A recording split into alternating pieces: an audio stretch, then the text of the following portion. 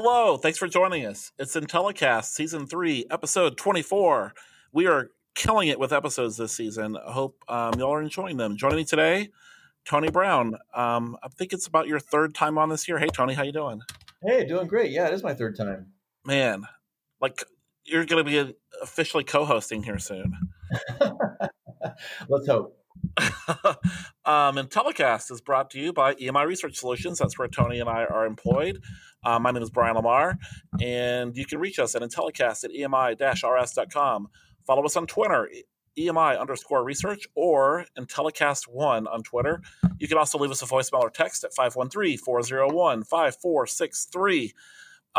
Tony, today we have an awesome guest on, Mike Nash. He's the president of KS&R. Are you excited? Very excited. Yeah, Mike's been a good colleague of mine and client for a long time. So excited to have him on. Yeah, I don't know them nearly as well as you do, but what I do know of them is that every time I speak to someone at KS&R, and it can be someone like Mike, who's the president, I mean, he's a big deal, or a day-to-day contact, every single person there is a fantastic researcher and super smart. Do you agree with that? I'll definitely agree with that. Yeah. Yeah, they definitely raise the bar, and they hold us to a high standard, and we're really thankful for that. And yeah, when you're working with them, you better bring your A game. So I really enjoy that partnership we have. Yeah, absolutely. They make us better as a company, and that's awesome. Just look at their website, their company overview. A few facts about KS&R. Ranked number 1 for the 9th consecutive year in a major industry study among market research buyers. That's kind of crazy. Yeah, that's pretty impressive. It's pretty consistently. Yeah, it's hard to be ranked in something like that, let alone ranked number 1 for the last 9 years. Yeah, so it's not just you and I saying that; it's everybody. Number 1 in data quality, analytical skills, on-time delivery, customer service, and value for the money. That's amazing. Among the top 50 U.S. market research firms, founded in 1983, over 100 people. I know them as being in Syracuse in New York, but I guess it looks like they have other locations as well. They do, yeah. And they've got some remote folks staffed throughout the Midwest, West Coast, and even out in Europe. So definitely expanding. Yeah. And so we just recorded the interview with Mike, and I'm not sure how much you want to divulge, but it's about thought leadership. And it's such a good topic for me. I'd like to have talked to him more about it because he could help me as a thought leader grow, certainly based on his experience. But I really enjoyed the talk. That was good. It was something we don't cover every day, but I think this industry should be focused a lot more on that topic, and it's good that they're being leaders in that realm. Yeah, and especially now. I think he mentioned this in the blog that he put out about it. You can find all this on their website, which is ksrinc.com. But now is really the time to kind of be a thought leader and to establish yourself as providing guidance during this time and confidence and, those things for their clients and brands. But I'm excited for the interview. Tony, you want to introduce Mike? Yeah, Mike, as you mentioned, KS&R has been around since 1983. Mike's been with KS&R for a little over 20 years. He was promoted to president in 2018. And Mike holds a master's degree in public administration from Rockefeller College State University, New York. And while KS&R holds expertise across several industries, Mike really has a focus on high tech, telecom, and professional services. So we're really excited to have him today. Mike, thanks for joining us. Hey guys, I appreciate it. EMI has always been a great partner for us. We enjoy working with both you and Brian, obviously, and looking forward to our time together here and hopefully share some insights and have a little fun. Well, tell us a little bit about thought leadership and some of your thoughts around that topic. Sure. No, we've seen a certain spike in this activity over the last 6 or 8 weeks. Very, not a coincidence given the time period that we're in with the COVID-19. I think people are looking to stake out their claim, what their vision is for their future of their brand. And so we've seen a lot of business looking to use research to help create that unique perspective, that unique space, or find that open avenue in the marketplace. So I think it's all about trying to own the narrative, control your own narrative, We spend a lot of our world, again, analogy to the COVID world, right? Reacting to other things. I think when you go out there and sort of lead from a thought leadership perspective, you're creating the action. You're not just reacting to someone else. And I think that's why we're seeing a little bit of an uptick in that kind of work right now.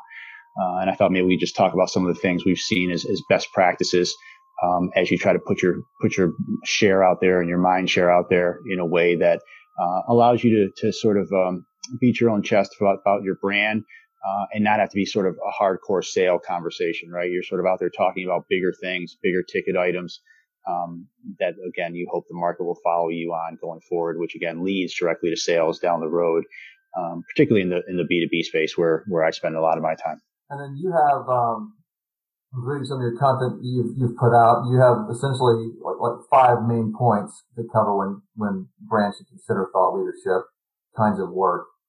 Yeah, some of the things that we try to coach and guide our clients are really starting with the answer and working backwards. Your answer might change while you're doing the research or while you're writing that thought leadership or creating that piece. But I think having a stake in the ground or a hypothesis that, here's what we want to be about allows you to write very specific, targeted questions to either prove that hypothesis or refute it. And sometimes it does get refuted. And then you're sort of back at the drawing board, changing your mind or changing your point of view on a particular topic. But you have to come pretty strong with that point of view. You almost want some of the survey questions to be polarizing intentionally, kind of a lightning rod situation where you can then decide which part of that lightning rod you want to be on as a brand and as a product manager. Yeah, that's an interesting concept. Going at it, being polarizing like that, but it makes perfect sense. I mean, you've got to, I think, make a statement, and people are going to obviously react to that positively or negatively. But that's the whole point. And then the research allows you to figure out how positive or how negative they might react to that, right? And that can guide you as to how far you want to take it and how far you want to push the envelope in a certain direction. The other thing we try to really stress is to keep it simple. I mean, we've got a great marketing sciences group at KSNR, 3 or 4 super PhDs, super smart, super creative. But in the best practice from a thought leadership perspective, sometimes that can get in the way, right? We tend to sort of lead toward a very simple battery, a lot of yes, no binary questions even. We've found that sometimes the more advanced statistics are hard to tell the story when you're looking at doing some sort of blog piece, you're looking at doing a quick little video, you're doing a little sort of piece insert in a magazine. You don't have the traditional, 50-page deck to be able to sort of explain your rationale, explain the methodology, explain how you got to some more complicated analysis. So we really try to keep things relatively simple, even though we are known as an analytics shop and we take pride in that. That's not where we put a lot of our emphasis when we do thought leadership work. It's just hard to write about. It's hard to tell that story to the normal human being after the fact. I think keeping it simple is such a difficult thing. I mean, it's an easy concept to grasp, certainly, and I think it's likely everybody's goal when they start out an effort like that. But a lot of times, as you have more team members, more stakeholders, things tend to expand, scope tends to increase. How do you fight back at that? Because it is, we know that Israel, things can get blown completely over engineered. So tell us a little about some of your tricks. Yep. We've gotten pretty good at what we call these hypothesis trees. A lot of corporate entities use something like that, something similar, where again, you start with the answer and start branching off down to what questions you need to ask to get to that answer, right? So it does try to limit that scope creep or try to find other additional nice things about it, right? If it can't relate directly A to B to your hypothesis, it doesn't belong in the thought leadership piece. Save it for another study, save it for something else. So anything like hypothesis tree or some sort of diagram flow where you say, here's what we're trying to prove. And you really force every question and every subcategory to at least relate to that hypothesis pretty directly, not tangentially, but pretty directly. And the other big one that we always talk with you guys about is this whole differentiation, right? I mean, thought leadership is definitely the place where we cannot have the flatlining, right, or the speeding through of results, right? So when we work with panel houses like you guys, we are very on edge as to making sure that we get some bifurcation of results back to those polarizing questions, we know that they should bifurcate just naturally. And then we're always working, and that's why we like working with you guys so much, to make sure that we're getting legitimate results on those issues, and not coming back with some flat number where, everyone's mentioning a 5 on a 10-point scale or something like that. So that is very hard to write about when you're thinking about creative content and putting the thought leadership out into the marketplace. You've got to have some high, mid, and low groups, or else it's just a hard conversation that everyone's kind of lukewarm on something that doesn't really get a lot of headlines or hits on web channels. That's a good point. You also mentioned not to skimp on visuals, and I'm curious, can you give some examples about what you mean by that? Yeah, no, it goes back a little bit to the keep it simple. You're going to try to tell a story, tell a narrative in a relatively brief way, and somehow in a dynamic, exciting way. And so again, you don't want only a bunch of bullets, right? You want to be able to show something visually impressive that catches someone's eye, and that again can communicate the story in a quicker fashion, more efficient fashion.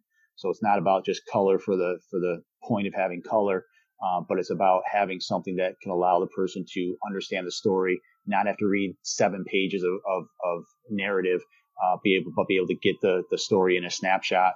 And again, the visuals are a critical piece. So we have some graphic artists that really spend a lot of time trying to make sure that we can show the story visually pleasing, but also effective and efficient, to get that point across. And again, that's tough to do if you're in a really complex kind of, high level mathematical situation where you're trying to prove a point. And that's why we try to keep some of the questions simple as well, to make it easy, to show bars, to show circles, to show different graphics, with simple data. Often helps tell their story in a more effective way. What brands do you think, if you look at across the landscape, what brands do you think are executing thought leadership well today? And they don't necessarily have to be your clients, or they might be. Any that come to mind of examples and why you think that? Yeah, I think all the professional service firms have a pretty good handle on this. They've got deep benches where people do this for a living, right? And they do a lot of it every day. So I think, name your consulting firm, the Deloittes, the McKinseys, Anderson, Accenture. Any of those players are really spend a lot of time on this and do it pretty well. And that's where we sort of support a number of those players as well. And that's where we picked up some of our skill sets. I spend a lot of time in the tech space. So, again, a lot of the tech companies are out there promoting that kind of thinking as well. And I think both those players, all those industries are really adamant about this kind of work, because they're all looking to get that edge, right? Because the margins are tight, the competition is tight, and you're looking for anything that can give you an edge and make your brand a little bit more unique, or draw in a buyer based on the way you're thinking, or showing them a new lens or a new way to think about something that they hadn't thought before. That kind of creativity usually plays well in those particular fields. Do you think this is more effective or impactful with consumer or B2B effort, or both? I think it's both. I mean, we have people in the company that do more of this on the consumer side. I do spend more of my time on the B2B space. But I do think it can be done both places. I have a little bit more comfort on the B2B side, and we've done more of it there probably if you counted it all up. But certainly I think now, again, during this pandemic, right, people want to know what you stand for, right? There's been a trend even before COVID-19 that if I'm going to spend my dollars, I want to spend it with a company that has some of the values, some of the beliefs, some of my same thinking. And I think that falls into the same thought leadership space, right? It doesn't have to be thought leadership on a new technology, but it has to be about your values and sort of what you stand for. And I think that helps people spend money with you, if they stand for some of the same things. So we see a lot of this social consciousness, being brought into these consumer brands, and they want to know their money's being put to somebody that they can, sleep well at night and not be embarrassed to support. But yeah, we probably do a little bit more on the B2B side, but we're seeing a lot more of this social responsibility and consumer side as well, as to how to grab the consumer wallet in a way that makes them feel good about spending money with you. I was at a conference last year. I can't remember which conference it was, back when we used to have conferences. Right. But there was a discussion, there was a segment on generationally, how different generations approach brands or were influenced by brands, and some of the younger generations, the way that they are one, impacted by brands, relate or respond to brands, how impacted they are by brands, the decisions they make regarding brand messaging. It was a little bit different for younger generations. And I just don't know, probably more of a consumer impact than B2B, but I'm wondering if you've got anything to share there, any thoughts to share on those lines generationally. Yeah, no, I think people that are growing up now, my kids, for example, right, they take the climate very seriously, and they don't want to support people that don't take the climate seriously, right? So, I mean, that's one easy big example that's been going on for a number of years. I think that'll accentuate or continue. And I think you can get very niche oriented, which is why the internet's blown up, right? And these e-commerce sites have blown up because now you can target and market to a very small group. You don't have to put your goods online at Nordstrom's or, in a retail store, but you can find these people that have some of the same beliefs as you do, and they will buy your, whether it's socks, that send a pair of socks when you buy one out to some underprivileged child, right? You see that in personal care with toothbrushes, with razors, right? So there's a lot of this kind of do good for you and buy a brand you like that's also going to do good for someone else down the road. And yeah, that does seem to be a bigger play among some of the millennials or the younger generation that they're just grown up with that, right? They're used to it, whereas some of the older folks maybe aren't quite as used to it. And the younger generation has so many more choices, right? I mean, when we were growing up, you didn't have as many choices to split your wallet across. And now there is. And again, this thought leadership is a way to sort of give somebody an edge or an advantage or an angle, knowing that you have so much more competition than ever before. Would you say that from a research perspective and helping a brand achieve some of this thought leadership, quant or qual methodologies are more effective, or is it still just depend on the scenario? We try to go textbook and do some qual to start to find out, hey, are these questions polarizing? Is this even a decision tree or a thesis or a hypothesis that anyone cares about, right? So we try to do a few of those early on, maybe even just a handful of IDIs, just to see if it's worth spending the time to go down that path. But to actually get to a point where you're publishing an article, making a video, submitting something into a journal, that tends to be more quantitative, right? You need to have some numbers to back up your finding, right? If you're going to say 75% of the people prefer X, you need to have some numbers or some scale there. And so in the end result, tends to always be quantitative. But I think you do save yourself some hassle and some time. Right now, we're doing a big study where we're doing just 10 IDIs with business leaders, trying to sort of talk through some topic areas to even find what that magical hypothesis might be, or what that kind of interesting nugget might be that we can build a survey off, right? So we're even whiteboarding it earlier, just trying to get a sense of, is this topic matter to you? Can you see it being meaningful down the road? And, depending on what people say out of those IDIs, we'll take that information and go write a survey that can be a little bit more provocative and to find some ways to put some headlines out there that are meaningful to people in a way that if we didn't do the IDIs, we might be going down a path that we don't want to end up with. And, Mike, this is such an uncertain time in the world for everybody. Thought leadership, actually any leadership for that matter, is so crucial at a time like this. Taking the current events out of the picture for a moment, if you can't, are there other scenarios or times or events where you think thought leadership should be more of a priority for brands than others? Yeah, I think it's whenever you are in a competitive field, which almost everybody is these days. And I think it's whenever you're looking for, again, that edge, right? What do you want to stand for? What do you want to be about? I think the thought leadership world can give you the ammunition to be able to create the content that tells a meaningful story. So you don't have to just push your product or your technical improvement of some issue, but now you have some other angles to be able to tell stories about your brand, which again, that's all this is these days is telling stories about your brand. And this gives you a different avenue to pursue that's not just on the technical product itself. It can be about how the product's used. It can be about the history and the legacy of the brand. But I think it's all about trying to create that differentiation and that uniqueness to make your brand stand out. That's great. Brian, do you have any thoughts? Yeah, I have a couple of questions. And first of all, I love this topic. I think that if you do thought leadership effectively, especially the way that you're describing it, you can build a ton of brand loyalty. Mm-hmm. We try to be thought leaders in the sampling world, in that we're talking about response rates and best practices in terms of sampling. And I'm curious about how you feel about you have to be brave at times, I'm assuming, and kind of very confident in what you're doing, because there are times that you can offend somebody. Maybe you're telling people something they don't want to hear, and that's something I kind of struggle with myself. Is that I feel like I have to be very careful. I'm curious if you could talk about kind of the bravery and confidence that KSNR and yourself utilize for that. Sure. Well, I think again the numbers give you the confidence, right? So if you're going to go out with a piece that advocates a certain view or puts a certain lens on something, you need the research to back it up, to at least that you can feel good about it. Now, again, you're right. You are going to make some other part of the market maybe not as happy about that, but you'll have the numbers on your side and the data and the facts on your side. So that should give you greater confidence than if you were just creating content in a vacuum. So that's where we think we've come in and we can provide that guidance to say, only 60% of the people like this point of view or want to go down this path with you. Then you've got to decide, is that enough? Does that make you feel confident to go out on the limb and sort of take a different direction than maybe your competitor is? Knowing that you're right, you may irk 40% of your customer base. That's possible, but at least now you have the numbers to make that decision with some clarity.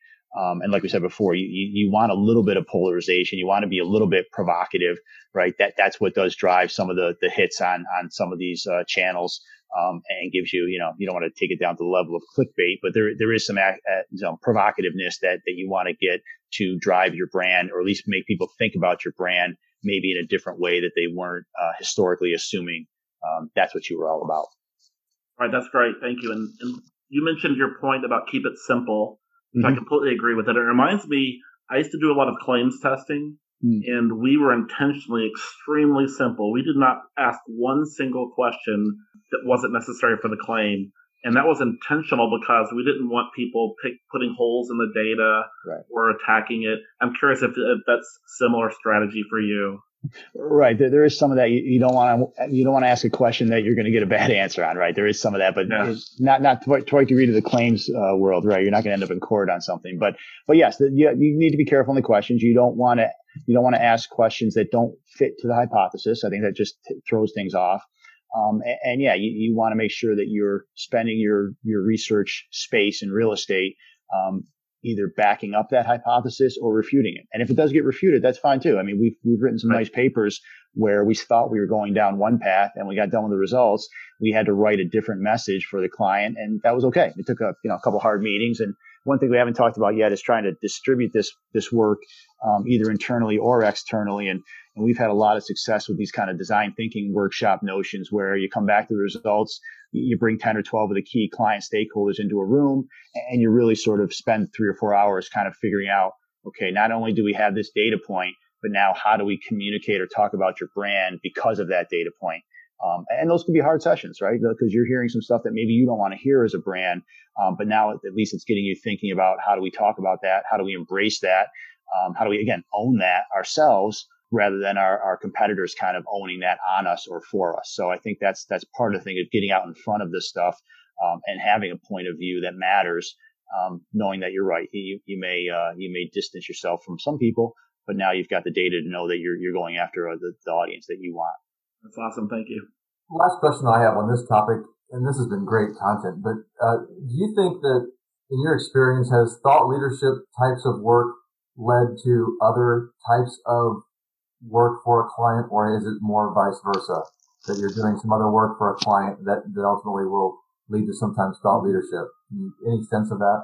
I think it goes both ways. I'm trying to think back. I have not looked at the numbers on that or trying to find a way to track that, but certainly I can think of situations where if you start with the thought leadership, you come to some sense of what you want to be and what point of view you want to push out there, which often does trickle down to some other additional work, right? Trying to get the nuance of that issue or trying to understand how you can expand on that issue after the fact. So there's definitely thought leadership followed up by other work.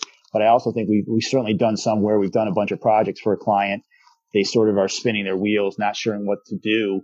And we've been able to do some thought leadership type of stuff to help get them focused or centered on a theme or a game plan of some sort. So I think it does work both ways. It'd be interesting if we can go back and figure that out. I don't know if there's a prevalent way of doing it one way or the other, but I think we've certainly seen it happen in both directions.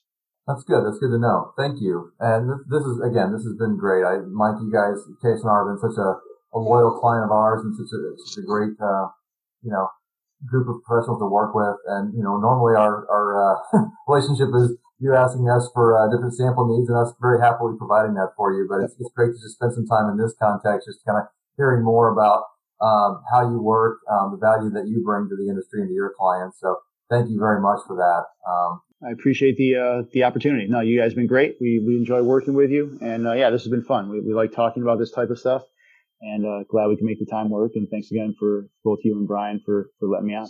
We've got now that we're covered a lot of insightful professional stuff. We've got a little segment of this podcast we like to call the 4 Ps, and that's just to get to know you a little bit better as a person for our listeners. And Brian's got a lot of these questions that he likes to ask of listeners.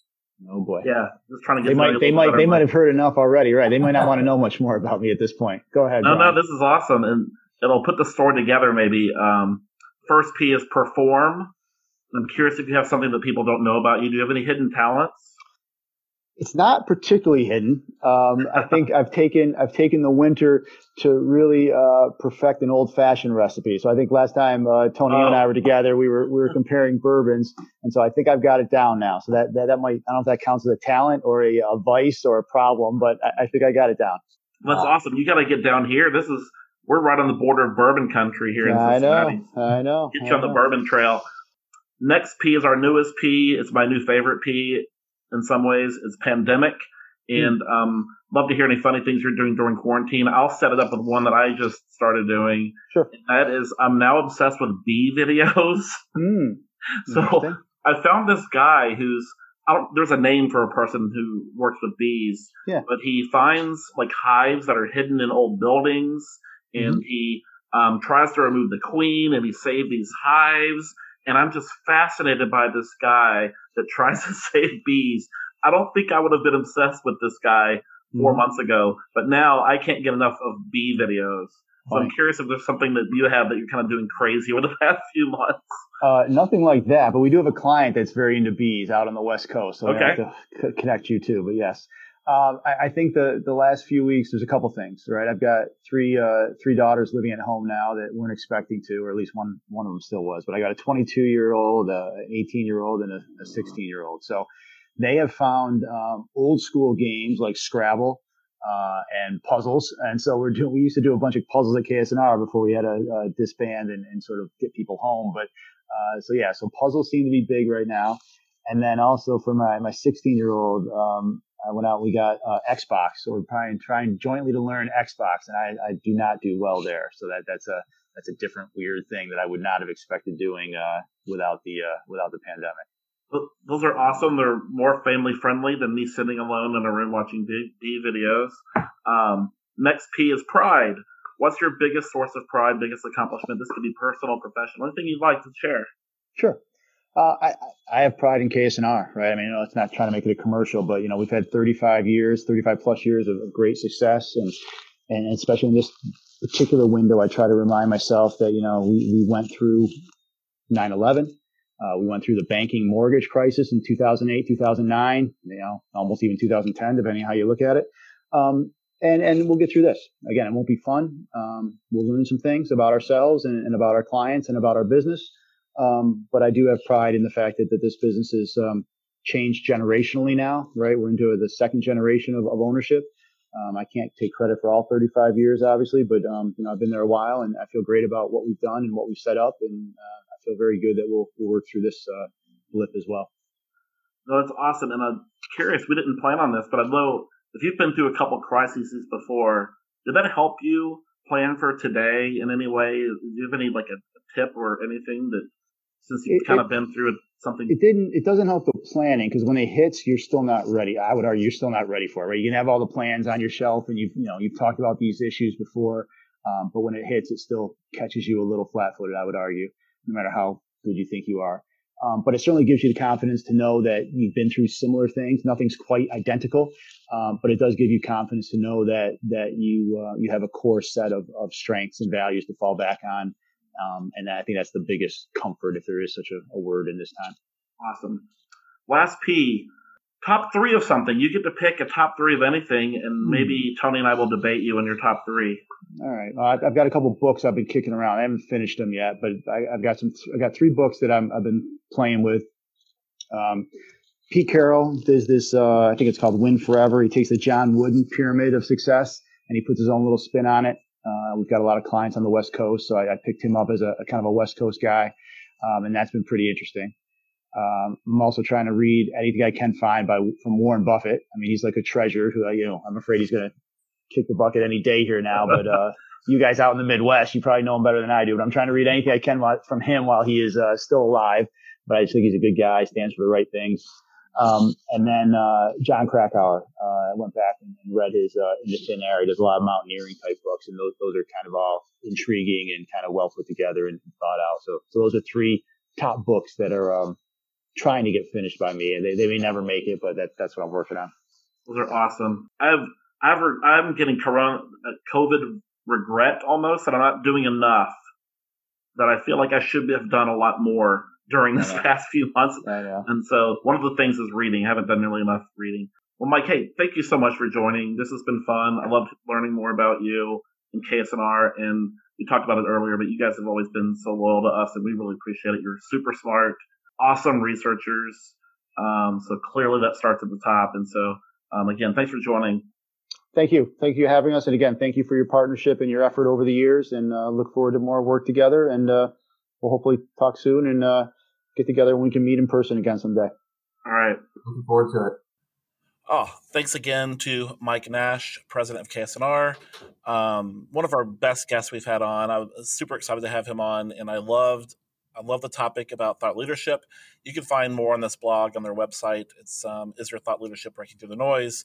And Tony, one thing I really liked about it was the keep it simple, which is something it seems kind of basic, but I feel like researchers can be really wordy and we talk too much. And I think keeping it simple is really one of the keys that I overlook sometimes.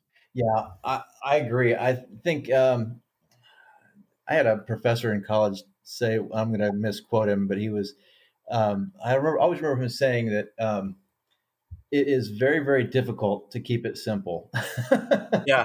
Because we tend to want to overanalyze, and really just when you come to scope of a project, scope of a research project, scope of any kind of effort, it's very easy to really increase that scope and increase complexity and lose sight of what you're really trying to achieve. So that I agree with you. That keep it simple was something we need to focus on more in this industry. That reminds me, I worked with a guy named Doug Clapp, and he was a mentor of mine, and he was an analyst. And I remember he said something I thought was insightful at the time. He said he was editing a report that I'd written, and he said, if I had more time, I would have made it even shorter. So that was it was purposeful to keep it simple for whoever's kind of either the reader or listener or the decision maker. But I just thought about that. It was insightful. Anything else you liked about the interview, Tony? Oh, it's just great to spend time with Mike outside of project by project basis. Anytime I've been able to just sit down with him over dinner or have him on the phone, just talking about not just a specific project but work in general or life in general, it's great. I was in those conversations feeling a little bit better about things and just that much more confidence in KS&R as a company and the direction they're headed. They're really impressive, and Mike leading that group is something that's really exciting to see. Yeah, absolutely. And I loved it. Is kind of you kind of mentioned it. It's kind of a calm confidence that he just gives off. It's kind of his aura. So it was awesome having him on. Thanks for listening, guys. I really appreciate it. Give us some feedback if you want to in telecast@emi-rs.com. Our next guest is Amy Carley. I'm super excited to talk to Amy about our new product, Connector, and we'll talk to you soon. Thanks, Tony. Thank you.